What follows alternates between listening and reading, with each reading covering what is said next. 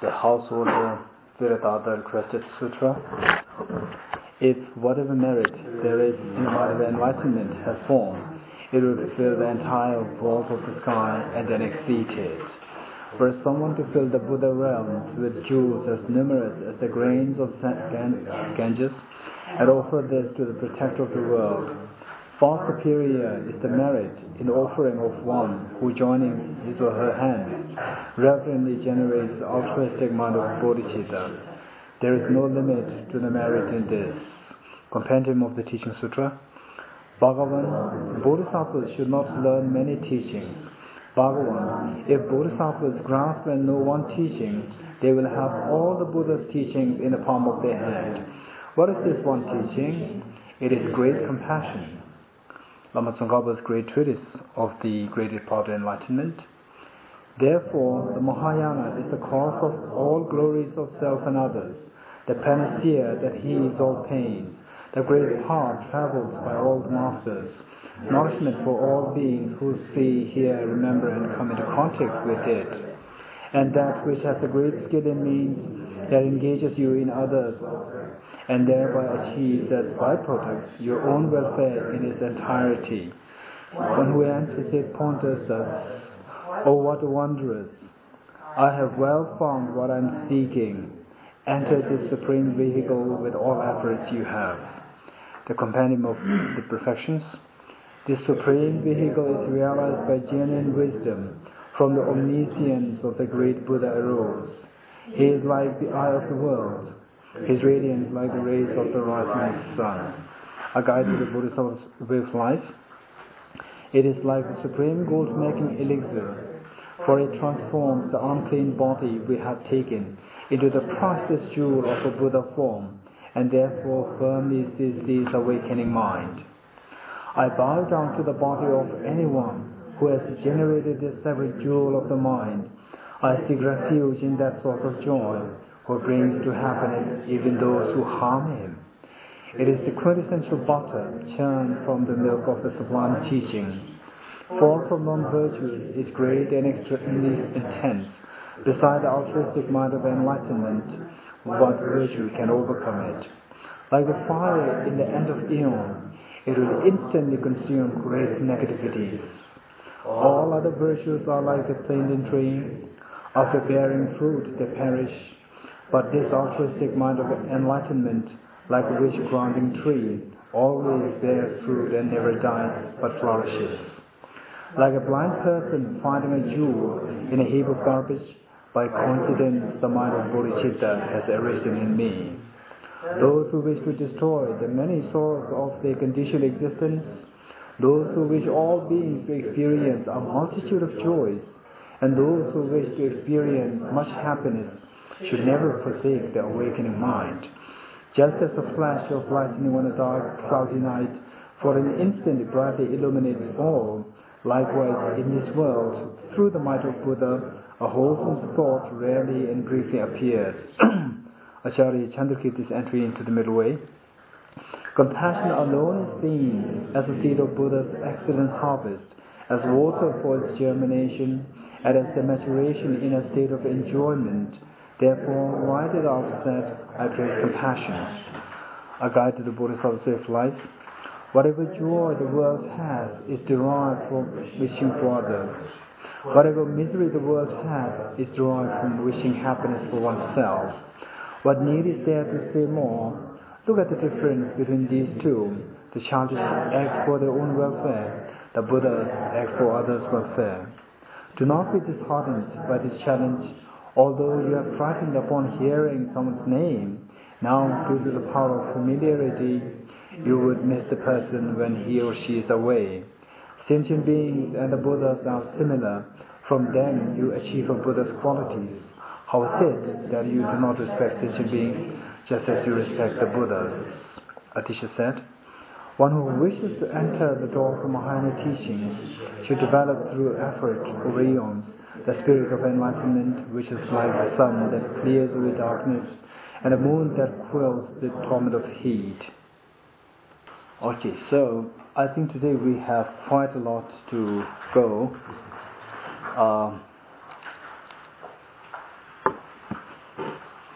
although last time I just tell you that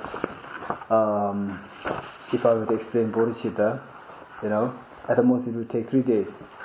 But we did it so hurriedly, and still we hardly finished.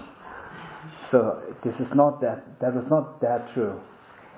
Yeah. So anyway, let's continue from where we left yesterday. We were talking about the two techniques to techniques to generate bodhicitta. One, which is the method of equalizing and exchanging oneself for others. This we did.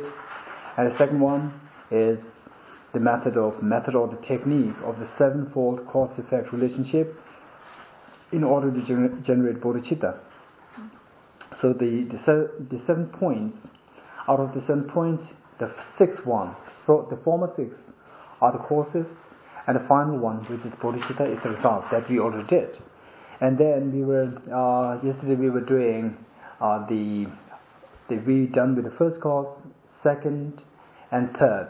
First one is recording all sentient beings as having been one's mothers in the former lifetimes, 1. And number 2 is recalling the kindness of these sentient beings while they were your kind mothers. And number 3 are wanting to repay the kindness that you have received. So we did with the first 2. Now look, after meditating on this fact that everyone has been one's mother in one lifetime or the other, says the meditation, you start from one's own, your mother of this life, and imagine don't imagine yourself as the big guy. Imagine yourself as a very small kid, like say 1 month old, 2 months old, or 1 year old, 2 years old, and particularly say 2 years old. The stage, you are in such a vulnerable stage where you are entirely dependent on your mother's care, parents' care. So particularly the mother. And then you think about that in this light. Then after reflecting on as to how your mother of this life has been your mother in this life, not only this, then you think of the former lifetime. You see that because in this life you have a connection as a mother and a child, it is a very clear indication that you two have a very strong connection, karmic connection, in the former lifetimes. Without that, it is not possible that let alone relationship in the form of mother and child, but even simply meeting two persons together, even that is difficult without karmic connection. Which means that so then if this is the case, then what you mentioned about two people or two persons come in contact in the form of the mother and the child relationship. So which demands a tremendous, incredible power of karmic connection. So from this connection, we can very clearly see that the present mother of this life, has been your mother, many times in your former lifetimes. And then you try to move, when you really get a bit of experience in the form of, little bit of experience, moving experience, a sense of affection simply coming into you. And then also, actually, I would say, in terms of actual practice, it's not something simply confined to, this person has been my mother. Not just this. I think in the true practice, I think this should be the main focus. Of course, this is the first step that we are doing, the first step of the 7 points. And then here, also the reflecting on the kindness of the mother can also come in here, to make this, this person has, it's my mother, it will become especially strong. Otherwise, say like, this is my neighbor, with whom, you have been neighbors for the last 5 years, 10 years, and you haven't really talked to each other. So what use? Not like that. So this, when you say this relationship, the mother and the child, it's blended with affection. You also try to bring in this experience of the affectionate experience. But the focus should be on, this person having been one's mother. This is the focus. And the other one, the kindness, simply can come in the way to boost this experience of this person having been my mother. And then not only in this life, in the former lifetimes as well, because the connection as a mother and a child, of course, demands a tremendous karmic connection. So when did you accumulate? When did you, two of you accumulate the karmic connection? When? Not in this life. This is the result that you're experiencing. So surely it was accumulated in the former lifetimes. So naturally, again, the person, the mother of this life, had been one's mother, many times in the former lifetimes as well, in the former as well. And then you try to, when you gain a deep sense of conviction, oh, this is true, and then you simply switch this object, to a neutral person, to just say someone to whom you really don't have any close connection nor any hostile connection. Simply take a neutral person and then again think of the same thing. Oh, look, although the person is neutral, but how can you really, say that the person is always neutral to me in my former lifetimes? Because say someone who has been your, who has been your enemy in the earlier part of life, that later on, the person can become the best of your friends. It's so funny. And a person who is the best of your friends in your earlier part of life becomes the worst of your enemy in the later part of your life. So it's totally unreliable. So the person who is neutral, if an enemy can later become your, a very close friend, then why not a neutral person? So we see that being a neutral is not something which is so intrinsic, which is so defined, definite, but rather it's a matter of time. Again, we look at the same person, this person, neutral person. At least I'm seeing him. We come in contact, which means that even this neutral person has some connection with me, common connection. Say a person who is born in so from Buddhist perspective, I think this very much resonates what the science says nowadays, but science is unable to trace any life in other planets. So the simple thing is that they are unable to explore anything beyond. So whereas from Buddhist perspective, and as said in science, all numerous galaxies, all numerous the world systems, galaxies, and then the universe, and the universe is also infinite. It's not something finite. So from that perspective, we see that in your former lifetimes, again, you were not Buddha. You are not just a highly realized bodhisattva. Again, we are as ordinary as we are now. So this means that in a former lifetime, again, we should have a mother. And the former, again, we should have a mother. You go on like this, endless, right? So from that, we see that there are countlessly great numbers of beings who have been your mother. And while all these mothers, and yesterday we said, they are nowhere in some other galaxies. People around you, they are, those who have been your mothers, including this neutral person. And then again try to think in the light of him or her as your mother, and then see if you can develop a sense of connection with this person, as a mother and a child. And then if you're successful, then you move this to your enemy. So Lucy now look, there's a smooth transition happening, not from your mother of this life to enemy. It's so unacceptable to you, to our ordinary mind. Our mind will say, no, But if you do it from the mother of this life to a neutral person, then to an enemy, then it's acceptable to your mind. There's a very smooth transition. So always, that the practice of Dharma is never to be done by, someone imposing upon you.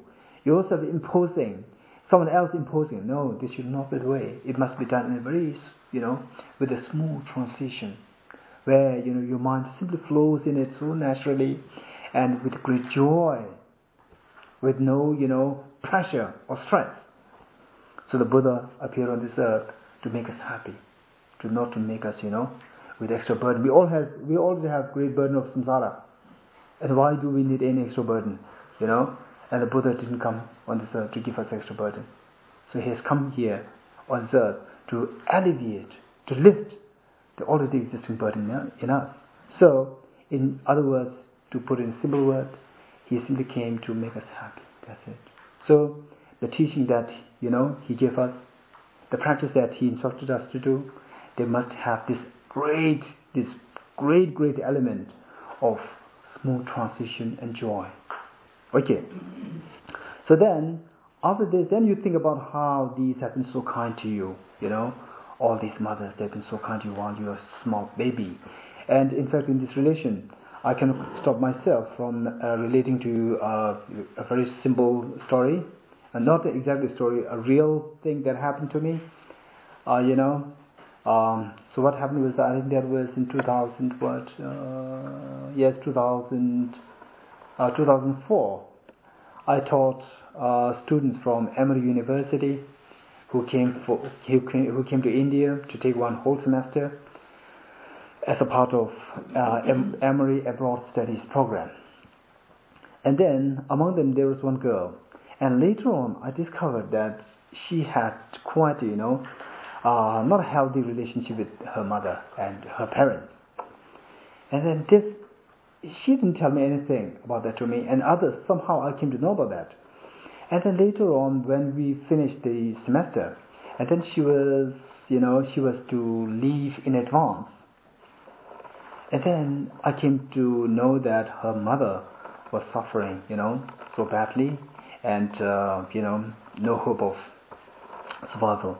And then she was go there, but then she felt a little bit reluctant, and somehow I could sense that.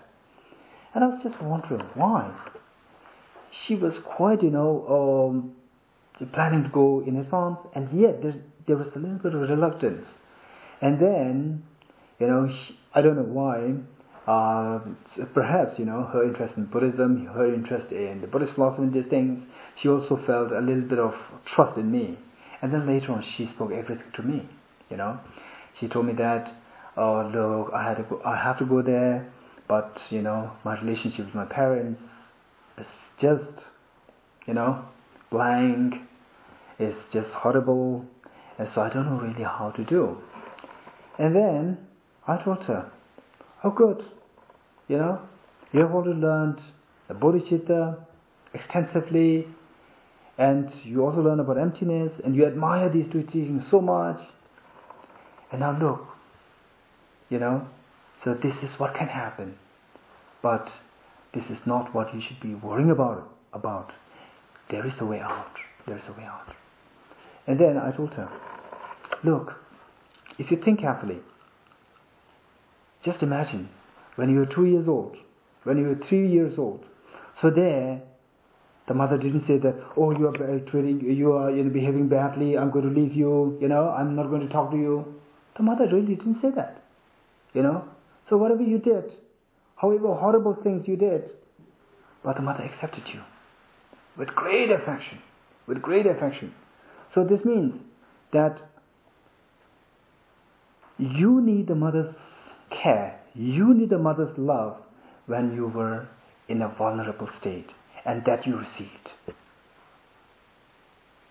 Now the mother's job is over. Now it is your job to repay the kindness that you have received to the mother. It is your job.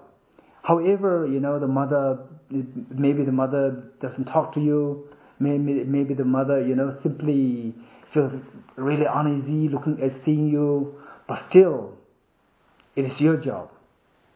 Now your job is left. Mother's job is done, to give you affection.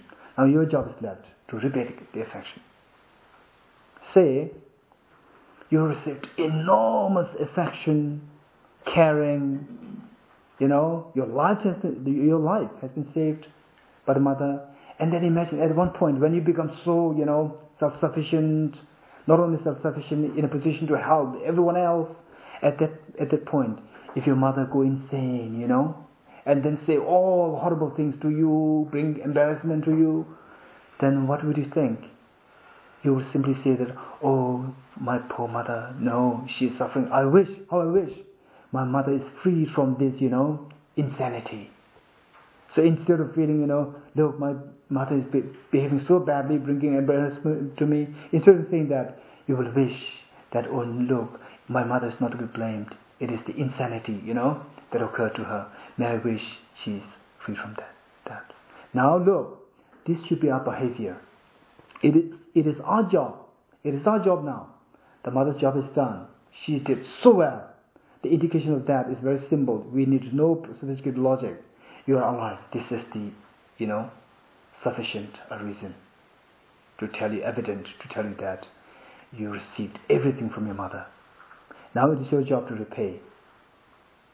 Look, so the mother may, because of all these hostile relationships, because of your, not obeying, not respecting, or not, listening to your mother's things, or doing something so embarrassing and these things, and then because of which the mother gradually feels sad, and then, feels distance. Still, it is your job. Now your job is left. If the mother is unable, if the mother is not convinced, if the mother is unhappy, this means that you have not accomplished your job. But the mother's job is done successfully. So how do you do? Simply think about the kindness of mother. When you imagine you were a small kid. And then see how much love you have received. She has never abandoned, even for a day. And now you are ready to abandon her. And not only abandon her, even wanting to really, show anger, hatred, hostility. It's unbelievable. So just, imagine if you're a sensible person, you have received everything. Now there is nothing to complain to your mother. But one thing left is to repay. And then she started crying. She started crying. And then she said, yes, I fully agree with what you said. And interestingly, she has a very strong affinity to the practice of Dharma. And then I told her, now look, but if you go there, and then she did tell me this. But if I go there, my mother is not going to receive me, And then I said, don't worry. First, what you do is instead of going there in person, write a letter. Simply say, oh my dear beloved mother, and then write that, look, so far in this life I have received tremendous everything from you. Now it is my job left to be done, accomplished. This is, I failed to give you, my affection to you. I failed to repay you your kindness. Now I regret so much. I deeply feel the, kindness of you. I cannot forget it, on the basis of which, my mind is now changed. So please forgive me. I asked her to write this letter, and then she told me that it took 3 days to write that letter. And she succeeded. And then I told her, just send this letter as quickly as possible and wait for a reply. Because if you go in person and say that now I'm changed totally, please accept me, I remember your kindness, but still when you see in person the previous, the pain can easily be evoked, so because of which, you might not even get an opportunity to complete your sentence. When it comes in paper, oh, the person is not there, I'll see what is, her feeling. Oh, my dear beloved mother, she, didn't used to say it, or something, and then read, oh, I have been receiving enormous kindness from you and these things. Now my job is left, everything is my mistake, accepting everything on her, blaming everything on herself, not to me. What a change. And then, surprisingly, after a few days, she came with a sparkling face, radiating face, and what he said is correct. I received a letter back, and she's so happy, she's so eager to accept me. She wants me to be there as soon as possible. And then she left, And then, look, in her final dissertation, the dissertation for this, one semester, I asked her to write a commentary, throughout discussion. She decided to write a commentary on the first chapter of Aranagarjuna's Precious Garland. And then in the dedication, it's so touching, so touching. I wish her mother had read it. But her mother passed away. I don't know, very likely, not seen that dedication. It's just so touching, and they dedicated towards her mother, So I received everything from you, my mother, So now it is simply on my part left to repay kindness, but I fail to do it, and I wish that I can do it throughout my future lifetimes to repay the kindness that I received from you. She wrote it in this, the dedication is so touching. Yeah. So look, this is the success of the bodhicitta, Look, so now it's just a matter of, how we twist our mind. If we can simply twist our mind a little bit and go back in time when we were just small kids. Now that we are endowed with this sophisticated thought, sophisticated thinking, and then simply twist our mind, go back in time a little bit when we were just small kids, and then with this intelligence try to think of more, and then you see the kind of affection that you feel towards your mother, that kind of the caring, enormous care, enormous love that you receive from your mother.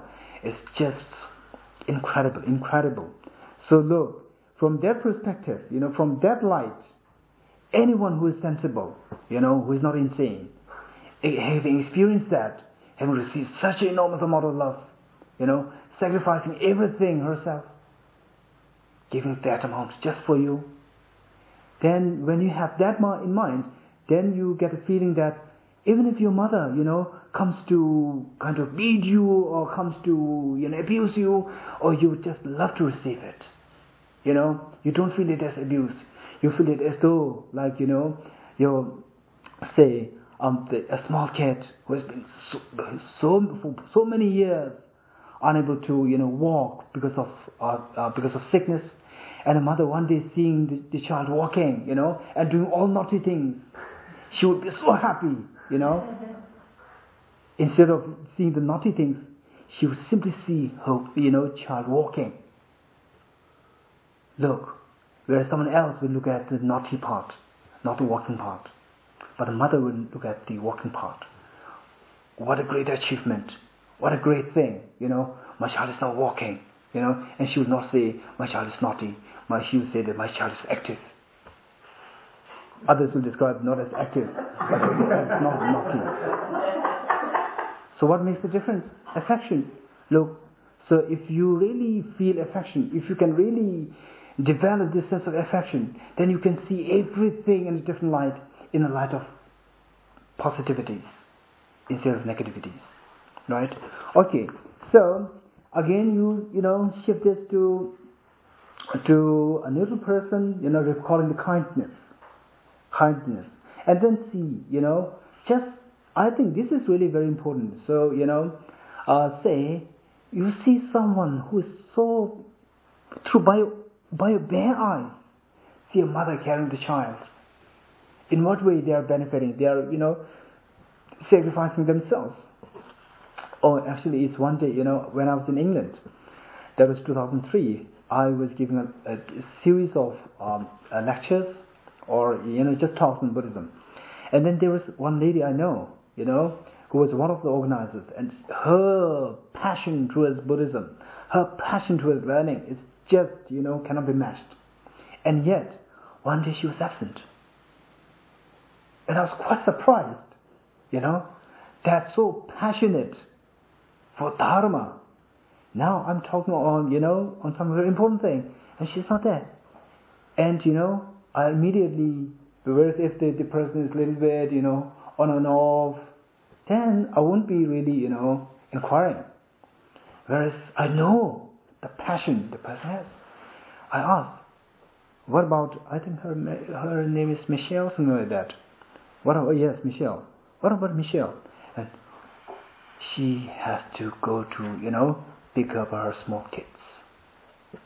Look, she's ready to, give everything, even her most passionate thing, for her kids.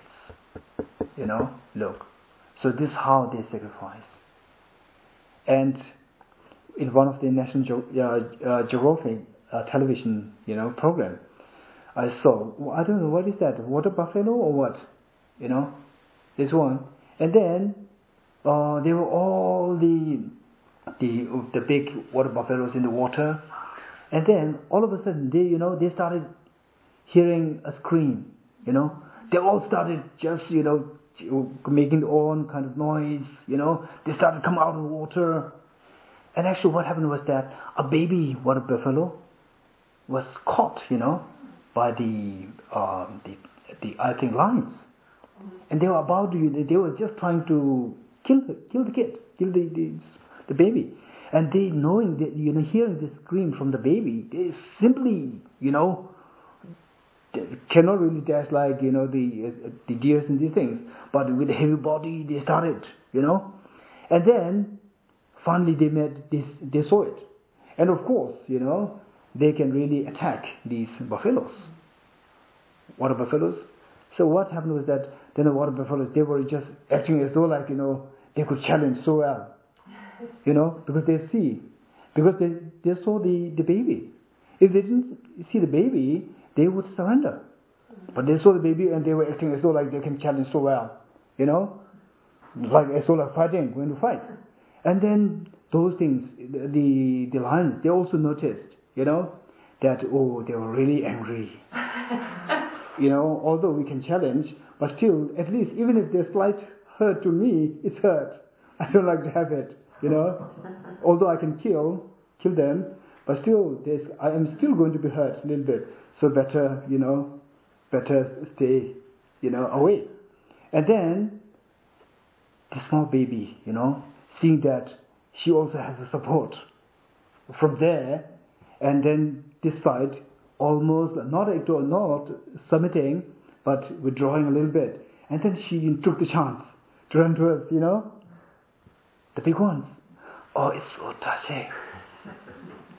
Look, so these big ones, they can be easily killed by the lions. But the lions, they got the intuition told them that, look, they were really angry. They were ready to give their life. So they are, at least they are going to do something to harm you. Although, of course, they cannot kill me, but they will do something and hurt me. So this is what I don't like. I've been boss all the time, and if I get hurt a little bit, I would be so, embarrassing. It is so embarrassing. And then withdraw. Look, what gave the courage to daring to fight? Simply because of the affection to the small baby. Look, So this is, even as an animal, we have been receiving enormous kindness from, one's mothers. Right? So, look, and these animals, they don't know what about emptiness. They don't know about bodhicitta. They don't know about, this baby will one day will repay my kindness. No concept of these things. Simply, a sense of affection. That's it. A genuine affection. That's it. And then again in South India, what happened was that a host of elephants, they one day came into a field, and then somehow there was a big ditch or what, a hollow thing. Unearthed ditch, and then all these elephants, when they saw people coming to not attack but simply to let them go away, then a baby elephant simply fell into that ditch, and then somehow they left. Then knowing that there are many people, and then they were using all these firecrackers and these things to disperse this. And then look, of course, the mother elephant of this, it was there. And then the baby elephant was somehow kept in, one house by, these people. And then, fortunately, these people, they were not there in that house that night. Then what happened was the mother elephant came alone to get baby. That night, imagine, she was able to trace the baby elephant so well. And then, simply smashed all the huts around, with anger. That, for hurting, for arresting, this small baby, and she took a baby. Look, even animal, without any intelligence, and we are the human beings, we have this intelligence, So with the help of intelligence, we can expand this compassion. And the compassion that exists, even in animals, is just beyond our imagination. So what? If we can enhance it, enrich it by the wisdom, then how infinite can it grow? So just imagine that. Okay, so with that we have to then do this one, meditating on the recording on the kindness of the sentient beings. Just, think about these areas, all these different experiences that you have encountered, how these mothers, they even dare to give their life, for your survival. So, kindness. And then third, wanting to repay the kindness. Wanting to repay the kindness. This is the third step. And the third step, although it's quite natural that if you could really recall the kindness of your mothers, all sentient beings, as your mother, then surely the wanting to repay is going to be quite automatic. But look, we should be careful, by doing this deliberate practice. I must repay the kindness that I received from my parents. If you do that, then it becomes really alive and so fresh, so well defined.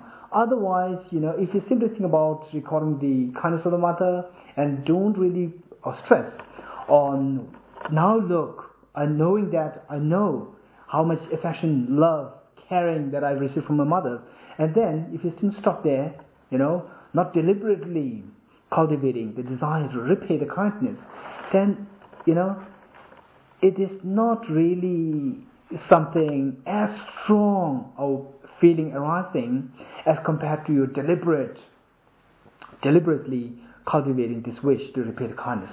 So what I mean to say here is that we must take the next step, the third step, that is, therefore I must repay the kindness of my mothers, dear mothers.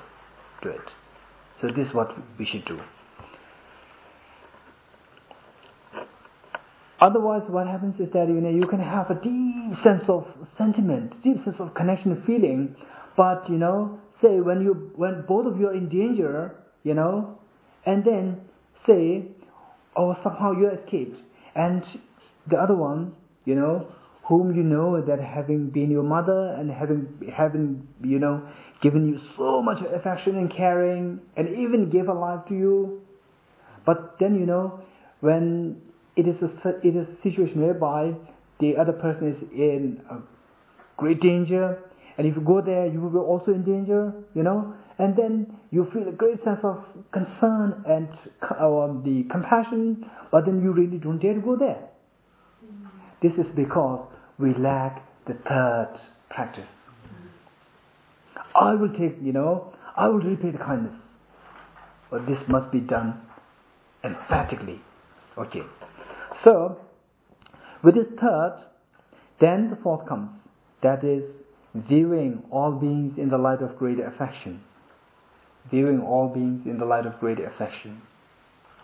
So here, then I think this one, is quite automatic. Again, if you are successful in the third practice, then the fourth one is quite automatic. Again, although it is automatic, but still give a time to it. What it means is that say there are hundreds of small kids, some of them who are so smart, who are so cute, so beautiful, so sparkling, and your child is not that. But the mother goes there, and of all these hundreds beautiful, sparkling, shining kids, there's one who's really standing out with 10 times, 100 times shining. Who's that? It's your child. It's your child. It's so different. It's so different. Very radiating. But in the eyes of others, he's not at all attractive. But to you, he's the most attractive.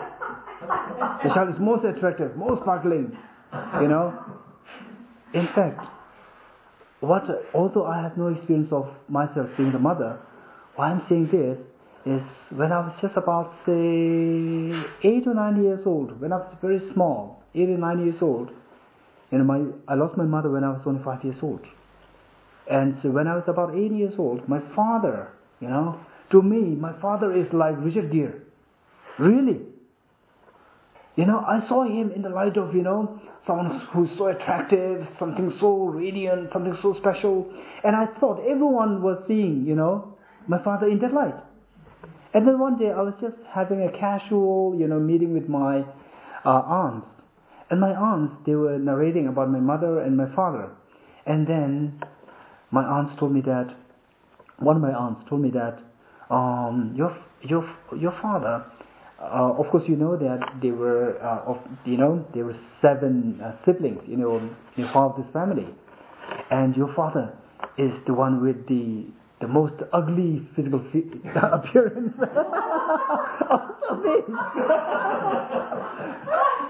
And she was, but she said that your father is, really very kind. But in terms of physical appearance, she is the most ugly. He's the most ugly, I was so shocked, so surprised. Because to me, he's like Richard Gere. Richard Gere when he was in his 20s or 30s. Yeah, really, I mean it, And then when I heard this from her, oh, what? Every time I see my father as a small kid, because of this affection, every time I see my father in the crowd, he is so outstanding. He's so sparkling, very different. Now look, then the similar would be the case. Well, what made it so special is because of my affection to my father. So then if this is the kind of thing that's happening to, a small kid towards his father, then what to mention about a mother when it comes to her small kid, So then she'll be just like 100 times more than what I'm seeing of my father. So beautiful, so cute, the most beautiful on this earth. So why? So this seeing the other side in the light of great affection, in the light of great sparkling, is what is known as the 4th point. Viewing all beings in the light of great affection. So look, if you start seeing everyone else in the light of, that small kid who is so outstanding, he who seems to be so outstanding, sparkling, imagine if you view all beings in the same light, do you think that you will ever dare to have a feeling of, harming that person? No, not at all. Do you, even think of, daring to speak something harsh? No, not at all. Oh, it's so funny again. So these are actually, although I'm narrating all these things, but these actually you should be able to integrate these into one's practice. This is how real experience can come about. So what happened? Again, my cousins, they would gather in my room on weekends, and then particularly the female cousins, when so all of they have their own sons and daughters. So one would speak, oh, now the examination of the school examination is coming, and I'm really worried of my son, how he's going to, perform, and so forth. And the other person should be, picking up this, and then simply say something relevant. And the other person, my cousin, female cousin B, would say, oh, my son, forget about this, totally unrelated, oh, my son, oh, he's being so careless, I'm really worried, and the discussion is not complete. Before the discussion is completed, the third one will say, oh, I'm just wondering, my son, by the name, my son X. Just, they're all simply engrossed in this world of their son, just the whole world is their son. That's it. Why? It's because of the compassion, because of the affection. They feel the greatest affection, to this child who is so, innocent, at the age of innocence, cute from your perspective, and the most brilliant in this earth, the most shining. So why? Again, this affection. So because of this, you start seeing the other person in the light of great affection. So this is what, again, we need to cultivate. So this is the main thing for which, all these technique is employed. Then the next, okay, now you come to know that you're successful. If you are able to move this from your mother of this life to a new person to an enemy, then there's no need for you to think of each of the sentient beings individually. If you're successful with the enemy, that's it. Because the person in whom you cannot possibly generate compassion and affection is your enemy. Whereas when you're successful with that, then everyone else, no need to go to each of the individual sentient beings and think about, oh, he has also been my mother, he has been kind to me. No need. No need. So then, once you are successful with the enemy, that's it. You can then, the compassion, the affection, the capacity to view all beings in the light of affection simply gets expanded all over it, all over the universe. So which means, whosoever you see, even a tiny insect, just, a similar flow of affection is there. So therefore, this is the technique. Simply first do with your mother of this life, then switch it to a neutral person, then to an enemy. If it's successful there, oh, that's a great success. That's a great success. In fact, in this relation, I would say I'm quite successful to some extent, because I did this meditation, particularly focused on one person, which I'm not going to, mention. One person. Oh, I'm quite successful. I'm really very happy, that, now when I think of that, I think how grateful, I am towards having encountered with this teaching of bodhicitta. Otherwise, my relationship with that person would have been so horrible, Not only that, by now, this disparaging like this can, could have happened. And while you disparage, if there's joy coming in you, it's good. But it's not the case.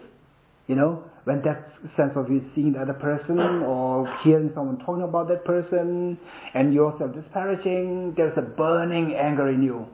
When there's a burning anger in you, is it happy? No. You don't even like to eat.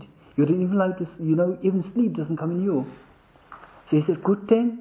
No. So everyone says, oh, how was your, how did you have your sleep? If you say, oh, horrible sleep, so isn't that everybody considers this sound sleep is important, but you're not having sound sleep. Why? Because of this flaring anger in you. And why this flaring anger? Because of your misbehavior of disparaging the other person. And what caused that? Because of your, of course, the other person also, comes, plays a role there, because of being other person, you being so misbehaved, and being so bad to you when you were a very small kid, like that. But, after all, you are the one who's suffering. The other one also suffers. There's no point, So then, because of having encountered with such a wonderful teaching of bodhicitta, transmitted, from my teachers, which in turn was finally transmitted from the Buddha, look, so everyone else were talking so, disparagingly of this person, but I can maintain calmness. I, come and support defense of this person. Always saying, oh no, yeah, you're right. But look, this is, his or her personality. So what do you do? So there's nothing to blame on his or her, on him or her, So rather, we should be feeling compassion. Because of, his or her own behavior, unknowingly, just repelling everyone else, and he or she is feeling, lonely and desolate, and desperate. This means that, he or she doesn't like to have it, experience it, and yet it is of his or her own action that happened, So we should be feeling compassionate. Look, now he or she is feeling really lonely, and then, I really get the guts to really go in defense. Oh, then there's joy in you. It's incredible. Incredible. Thanks to bodhicitta. thanks to compassion, thanks to the teaching of the Buddha Shakyamuni. So look, so this is how we should be doing. I don't mean to say that I experienced bodhicitta. No, not at all. Not at all. Not at all. But at least, quite successful with this person. Yeah, maintaining on generating compassion towards this person. That's success. And similarly, we all can do. Okay. So, then, now look. Now say we are successful in this meditation. We are able to view all beings as though like, your only child sparkling. Standing up, standing out of thousands of small kids. Like that. But, if they are so happy, what would be your attitude? There is a great joy and peace in you when you see those, all the kind mothers happy. But is this the real state of these mother beings? No. Look, they are suffering. They are suffering so much. If you go to the nursing homes, if you go in the elderly, homes, or if you go in, the hospitals, or if you go in, the ordinary people's work life. Oh, they are so busy. They don't know what they're doing. They are so busy, almost like 24 hours. So busy. They don't know what they are really doing, Who's really driving them? But they form just a part of a big machine which, without any of your own control, the big machine is taking in this life of busyness. And then no actual in true sense. Now, after this state, then we need to examine whether or not these beings to whom, you feel so affectionate, you see them in the light of great affection, like your own child. Are they in real happy state or unhappy state? Then no, they are really in a very desperate, very sad, suffering, painful state, And in fact, the worst of the pain is in fact the root cause of the pain, which is they are blinded by ignorance. They are blinded by ignorance. They are deprived. They are bereft of the wisdom to see the reality. And because of which all these pains, they just fall on them one after the other in a ripple form. No stop. So when you see that,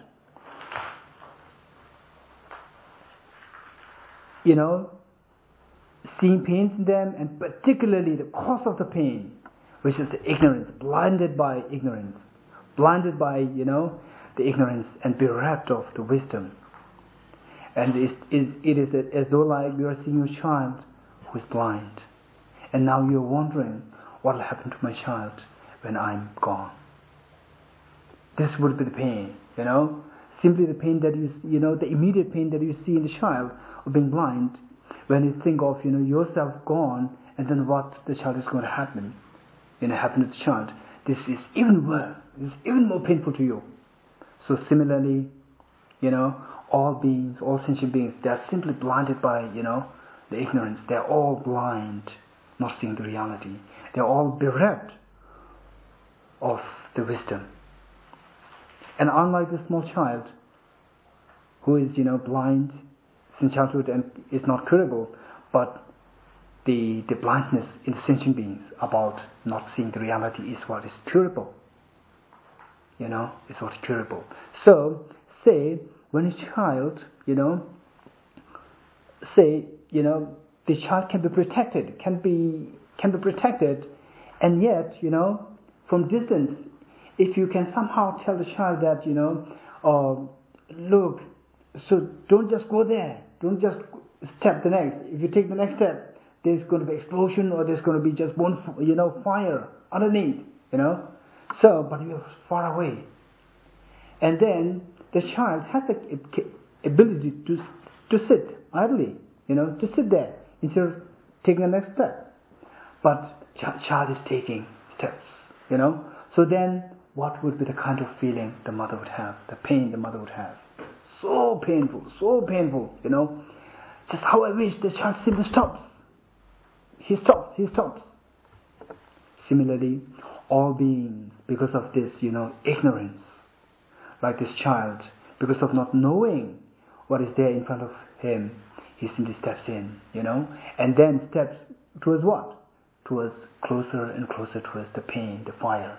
So similarly, when you see that all beings, because of being blinded by, from seeing the reality and bereft of the wisdom, and while having the ability to see the reality, but they simply keep on going through suffering, driven by this ignorance, then the pain in you would be just unimaginably great. It's extremely painful and excruciating. So the point here is that after being able to see all beings in the light of great affection, then your job is to think about the suffering nature of the sentient beings, and which is of three kinds: the suffering of suffering, the suffering of change, and the conditional suffering. The third one is the worst, which is all beings, suffering in samsara, all because of this. They be under the sway of ignorance, under the sway of not seeing the reality, under the sway of being bereft of the wisdom. And then when you see that, then the pain in you simply multiplies. Then if you're not intelligent, then you simply keep on crying, not doing anything. Oh look, all sentient beings, they are suffering, and it's so painful, I really, wish that all sentient beings are freed, and simply remaining that, then simply the pain in you will pile up. But whereas if you're sensible, then you'll try to look for ways, instead of yourself simply lamenting, you'll try to look for ways to help those sentient beings removed of those pains, help those sentient beings, remove the cataract of this blindness, cataract of the ignorance, and give them the wisdom to see the reality. And once they see the reality there's a big fire there in front of me, and then you don't have to tell him. He will not jump there because he can see it. So likewise, your job is to give them the wisdom, see the reality, and then you are happy. Your job is accomplished. Because the sentient beings, then they will, take care of themselves, and not only themselves, they will also help others to give and share this wisdom to see the reality. Now look, at this point, we have to reflect on the suffering nature, and then after seeing the suffering nature, then there's a genuine compassion flowing in you. This compassion is the next step, great compassion, the fifth step. Great compassion.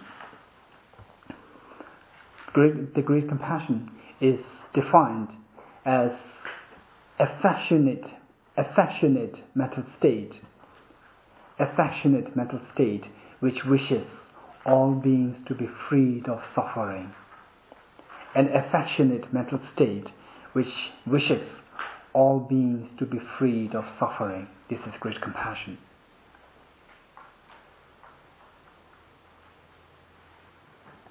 Now, you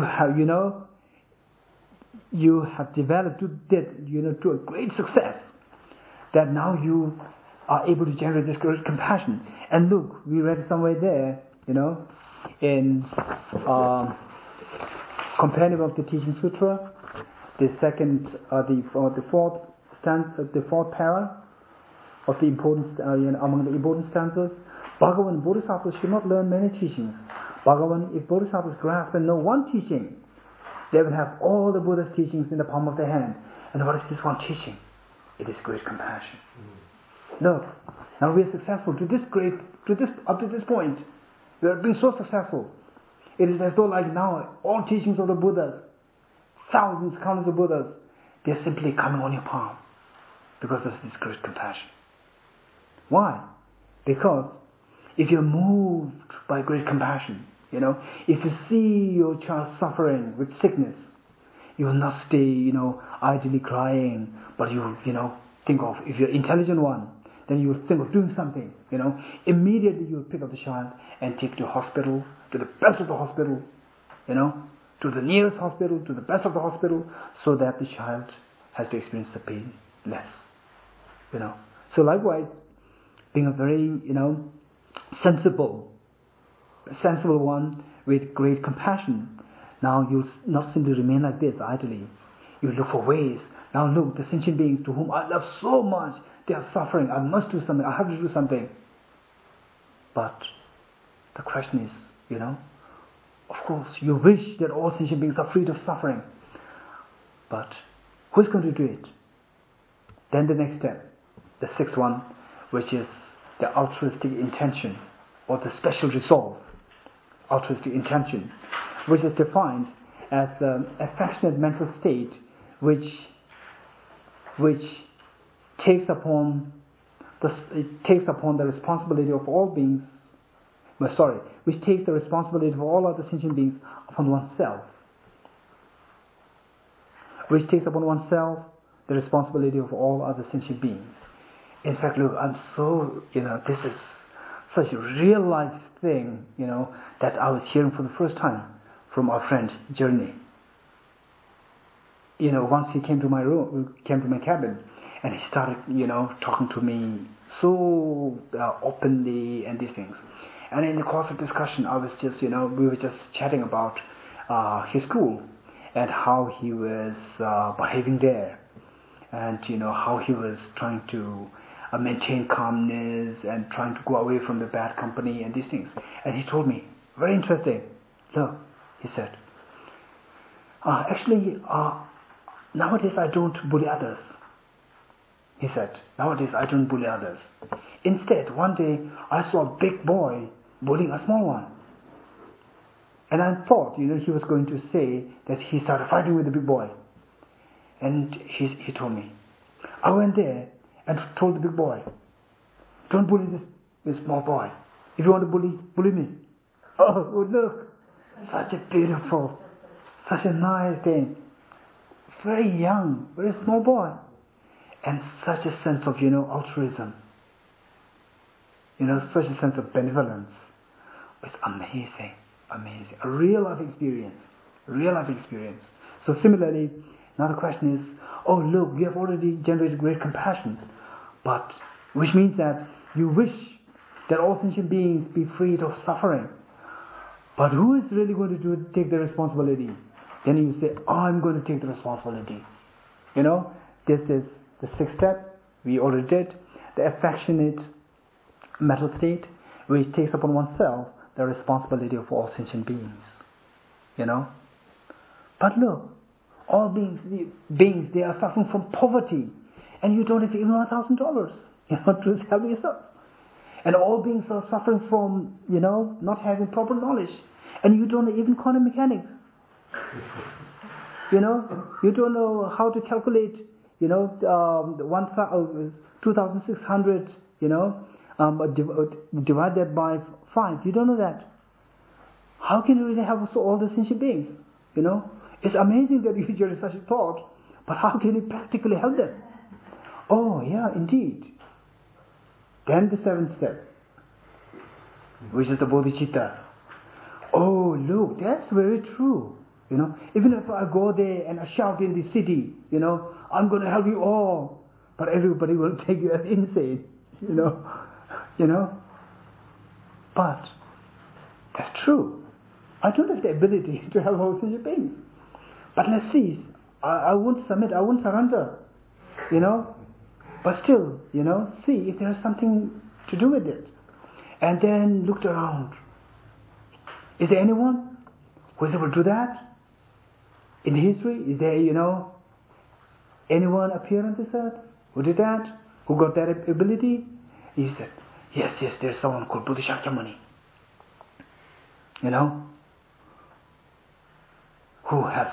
who has perfected in everything.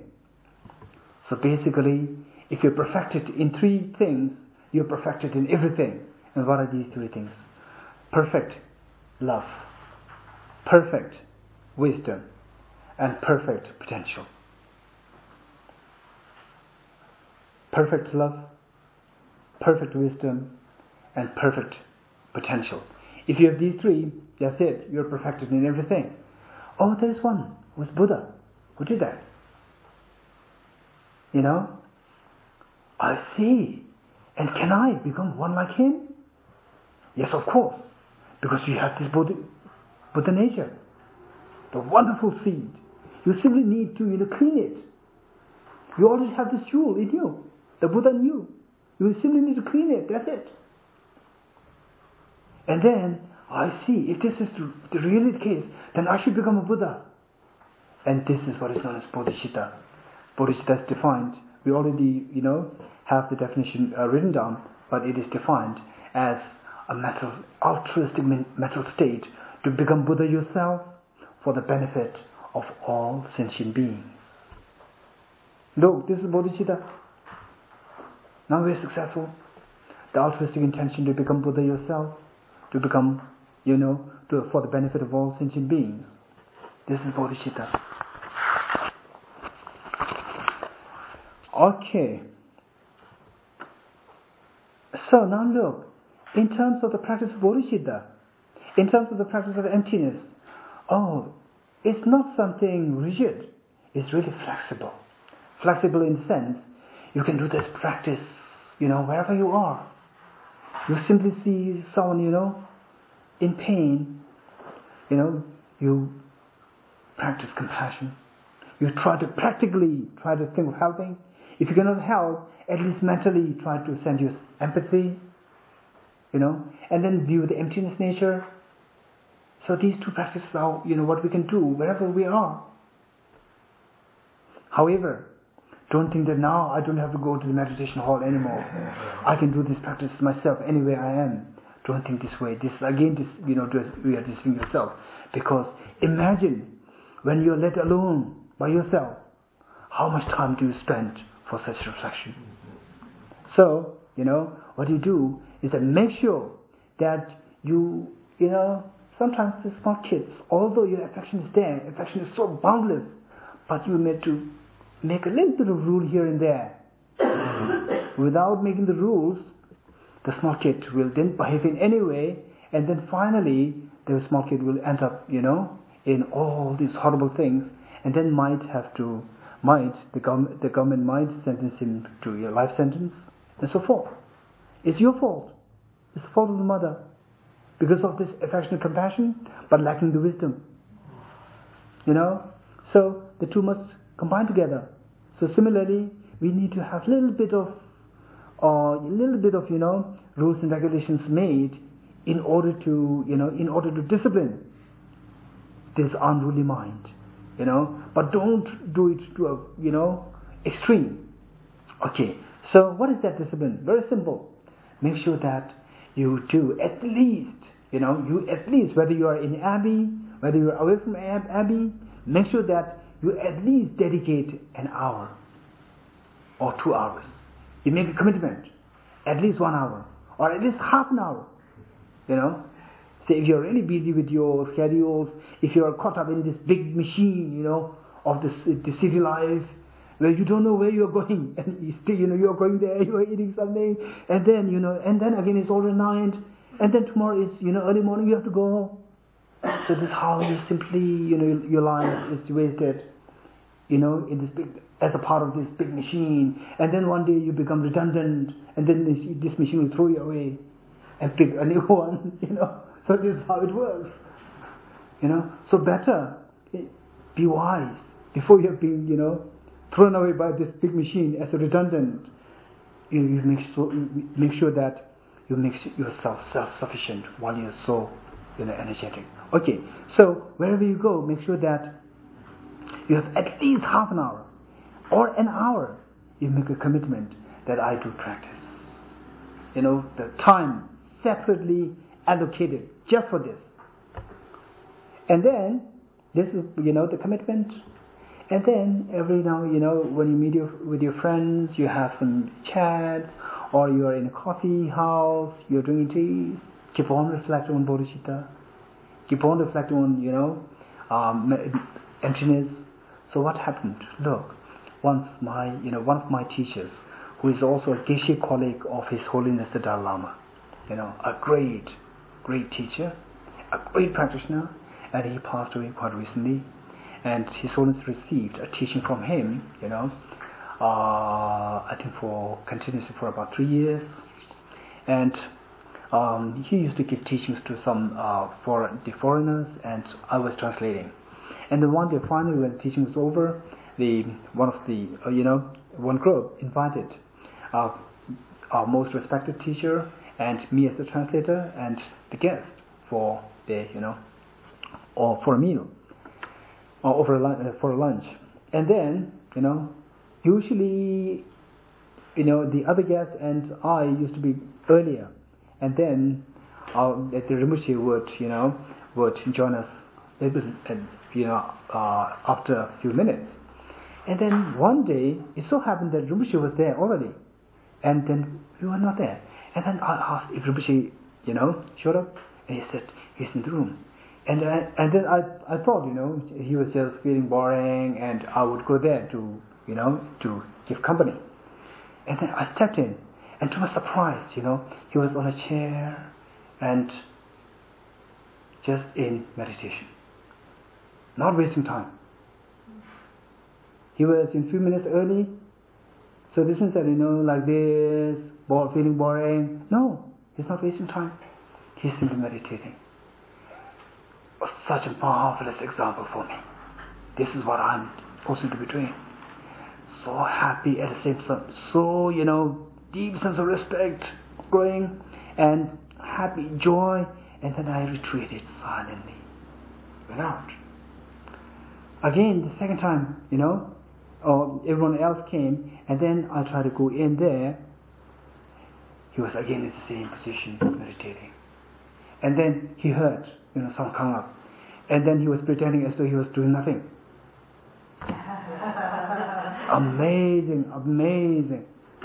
Amazing. So look, this is how we make sure that we integrate our 24 hours in the meditation. Okay, so this is bodhicitta, and this is what we need to cultivate. Now the blend of the two. I'm simply going to count, give the numbering or the enumerating the different techniques, and then since that the detail we already did, I'm simply going to give the enumeration, and then we're going to do the two leaflets. So sometimes what we can do is that we can practice the sevenfold effect separately, and sometimes we can do the equalizing and exchanging separately, and sometimes we can do them combined. Right? So if you have quite a leisure time, more time on meditation, then you do the sevenfold first, and then the equalizing and exchanging, and then the combined. Okay. So now what is that? The combined version of these two practices. First one is equanimity. Actually, the equanimity should precede, the sevenfold. Equanimity is not actually included as a part of it, but this is what is to be done. Equanimity. Equanimity means, so here we are meditating on cultivating compassion towards others. So whereas our true relationship with other beings, at present, is something mixed. To some, it's so biased, you are so good, but to some you feel so painful and aversion. So there's a huge gap in terms of your affection, in terms of your relationship with other sentient beings.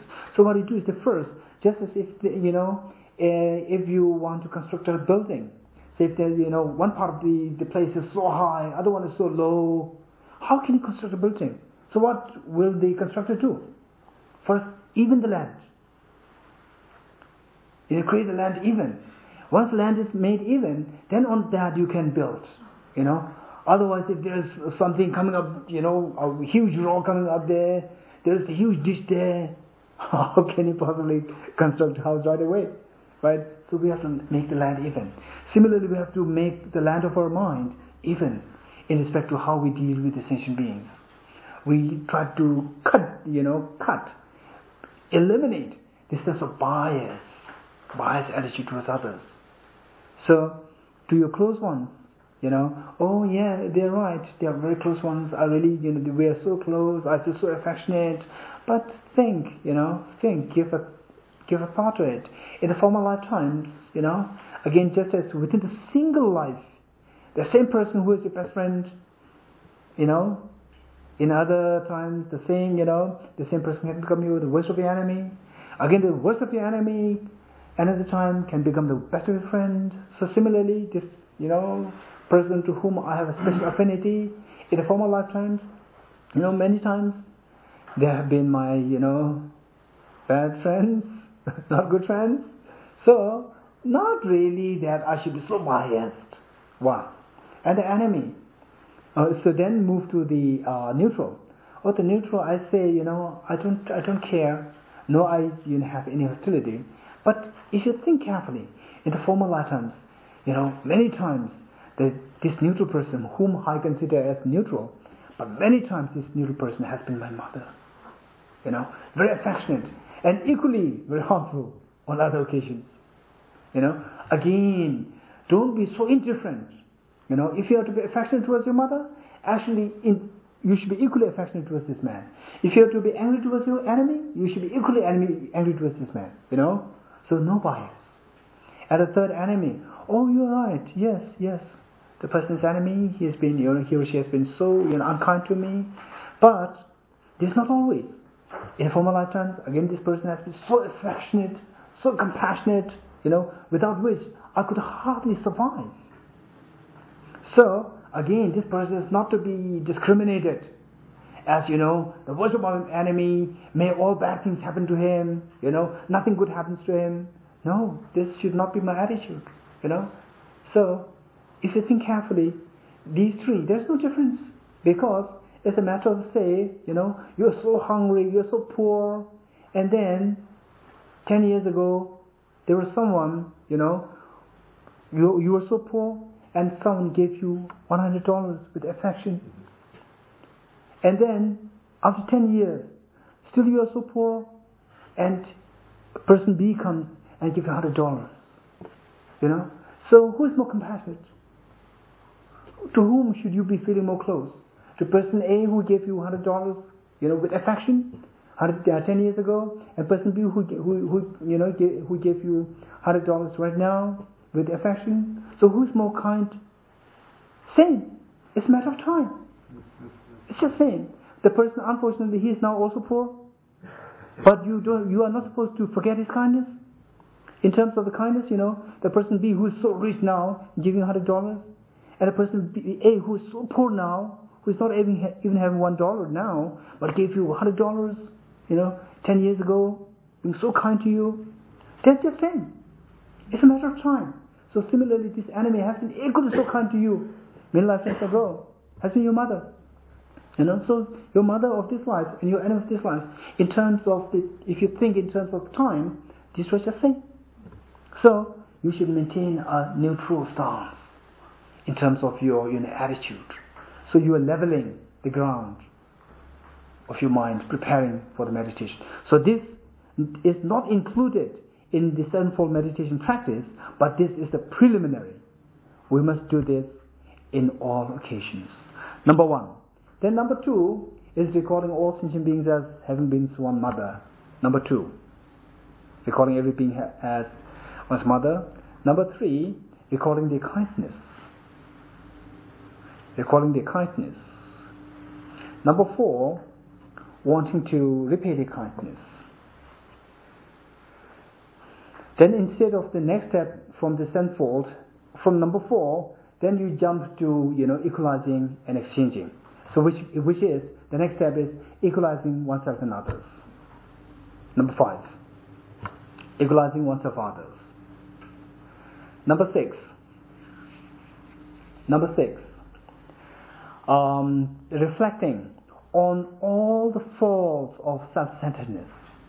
Reflecting on all the faults, the mistakes, faults of self-centeredness. What is this number? 6.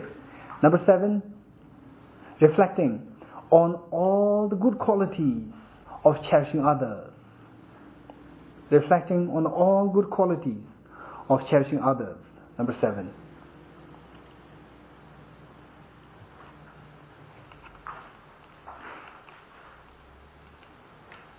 Okay. Number 8, extraordinary way of recalling the kindness of sentient beings. Extraordinary way of recalling the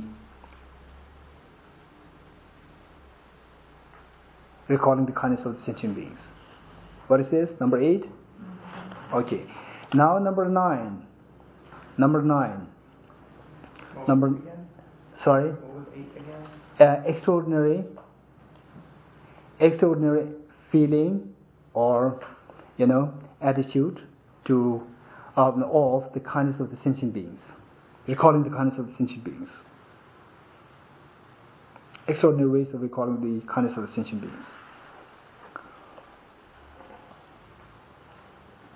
Then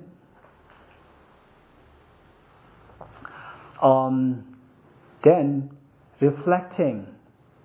Then meditating on compassion by taking all suffering of sentient beings upon you in the form of breath, in the form of by means of breath exercise, breath meditation.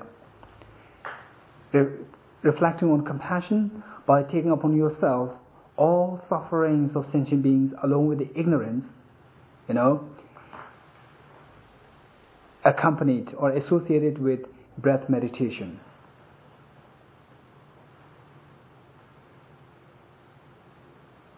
And next, what is number 10?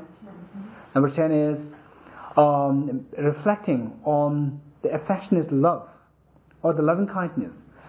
Reflecting or meditating on the loving kindness by sending forth all the goodnesses that you have, particularly virtues, towards all sentient beings. Towards all sentient beings associated with the breath meditation. Number 10, still we're on number 10, which is, I already said it, meditation on the affectionate or the loving kindness, giving or sending forth all goodnesses, particularly the bodhicitta and the wisdom or the virtues, towards all sentient beings associated with breath meditation. And number 11 is the actual practice of exchanging. Actual practice of exchanging. Number 12 is the altruistic intention to take the responsibilities, to take upon oneself the responsibilities of all sentient beings. Altruistic intention or the great resolve to take upon oneself the responsibilities of all sentient beings. Then what is the number next? 13. Good.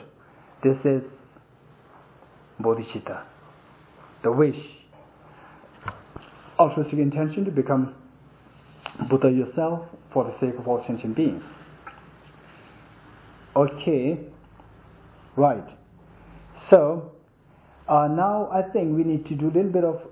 Let me go with this roughly. So the first point we did, and tell me what's the second point, third point, fourth point. Up to fourth point we did very detailed. What is the fifth point? Sorry, equalizing. That we did already. What is the next? Okay, so here, after equalizing, we are all just equal. Then, the same meditation session, then think, about the faults of cherishing oneself. Look, what do I dislike? I dislike myself, getting sick with all, pains, these things. And then aging. I don't like aging. I don't like death. I don't like people to accuse me, criticize me. But all these are happening. Why? The sickness, aging, death, they're because of negative karma. Negative karma of what? Harming others. Look, this is my self-centeredness. Harming others because of my self-centeredness. So all these dislike, what you dislike is because of my self-centeredness.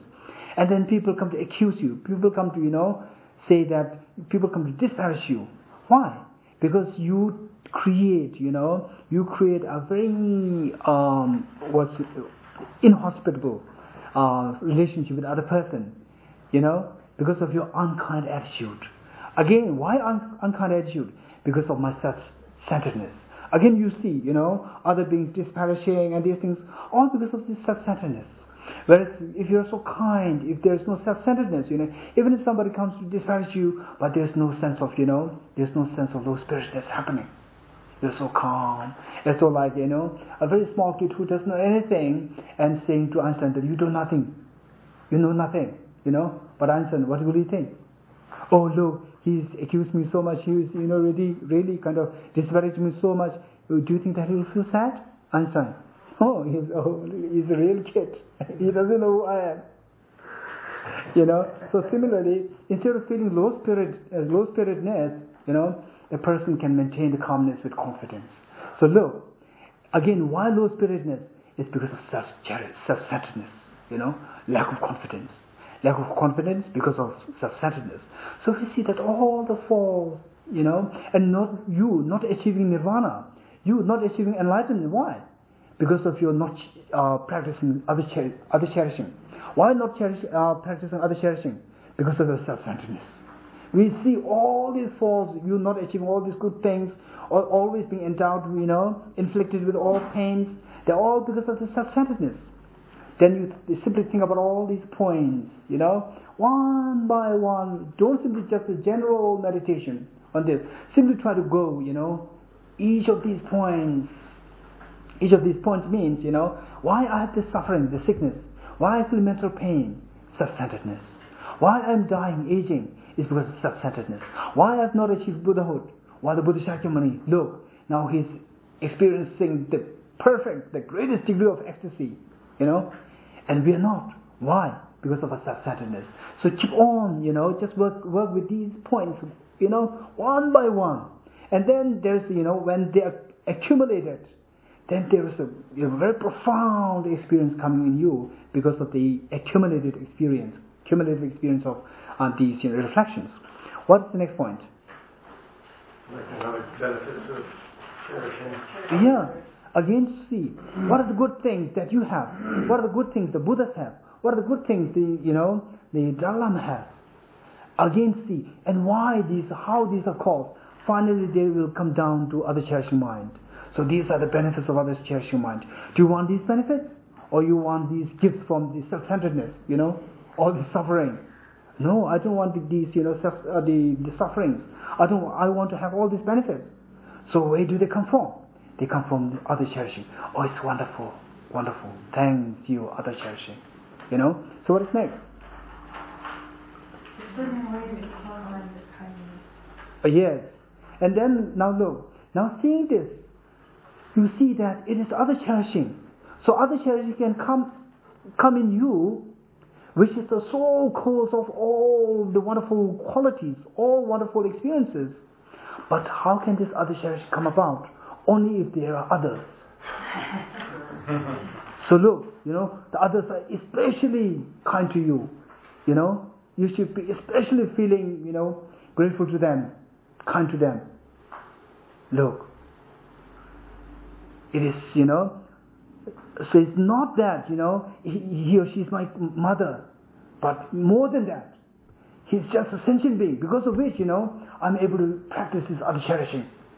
Because of which, I can achieve all these good qualities. I can say no to self-cherishing. I can say no to all sufferings of samsara. So it's all his kindness. It is all her kindness. It is all the mother sentient being's kindness. You see that? Okay. What's the next? Meditating on compassion, taking upon. Good. So this is what I like to speak on. So now look, you are meditating. So now you come to know that, now look, others, they are especially kind to you, We feel a special, very strong sense of, gratefulness to these sentient beings. And then, they're indeed so kind. I should repay them, but how to do that? How to do that? But we see whether they are happy or unhappy. Then we, after being able to connect yourself to all sentient beings with affection, then you really study the real plight of the sentient beings. We see that they're suffering. So which we have already explained. And then, in your own practice, simply imagine all sentient beings, the hell-being realms, hungry ghost realms, hungry ghost realms, the hell-being realms, they're suffering from cold and heat, burning, and being, submerged in ice and these things, being cutting the body into pieces, and the hungry ghost realms, they're all simply, suffering of hunger, thirst, not getting anything. And then the animals, they are suffering of lack of intelligence. For example, our two cats here, however much venerable children teaches on emptiness and bodhicitta, they don't understand anything. They simply hear blah blah blah blah. That's it. Why? Because they are lacking this intelligence. So the animals suffer from the lacking of the intelligence. And then the human beings, they suffer from mainly, from sickness, aging, and death, and not encountering always with undesirable things, and not encountering with what one desires. And so I will not go in length. And then the deva realms, they have their own problems, So then we see that we imagine all these beings of samsara. You simply personify them, in the form of human beings, where they can understand you, where you can understand them, surrounding you, in front of you, particularly in this practice, in front of you. And then, imagine all their problems in the manifest state, sickness, aging, death, and then being burned, being cut, in ice, being boiled, and all the things. And then in a practical sense, what we can see, all these in the nursing homes, in the hospitals, about to pass away, and with excruciating pain, just screaming and shouting, crying. And then the relatives, they're also in tears. Imagine all these. And then, look, generate deep sense of compassion. May all these problems may all these beings be freed of the suffering, freed of their respective suffering, of the sickness, aging, death, and so forth, And then if you have any particular person who is presently, you have heard of or seen, suffering right now, about to die like that, simply put that person in front of you, and imagine the same thing to that person. May his or her problem, be over. Generate compassion. So with this compassion, then as a part of practical, practice, simply think of all these sufferings, of the sentient beings, all the sentient beings. You try to suck in, in the form of the rays, black substances in the form of rays, and then entering from your left nostril, Then imagine there is the self-centeredness of yours at your heart, which resides at your heart so peacefully. So this self-centeredness, imagine that, the suffering that you take in of all other sentient beings, from your left nostril in, they simply in the form of very black substances, or in the form of scorpions, or all these horrible things, they simply consume this self-centeredness within you, and do it twice, thrice, 4 times, 5 times. And then imagine, now they are all so freed of suffering, along with the causes of suffering, which is the ignorance, There are no more of the ignorance left. There are no more of the evident suffering. And then now, they are clean of suffering. Now you give your virtues and you give your good things. The next step, what is the next step? Nothing but loving kindness, sending out all those good things. Okay, so now look, look, they are so freed of suffering. I'm so happy.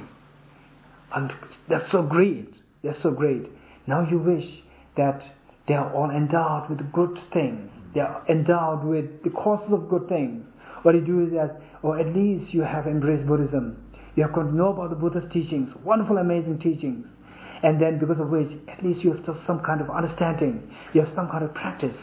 Then you try to give all these things, your body, your body possessions, virtue in the form of imagination.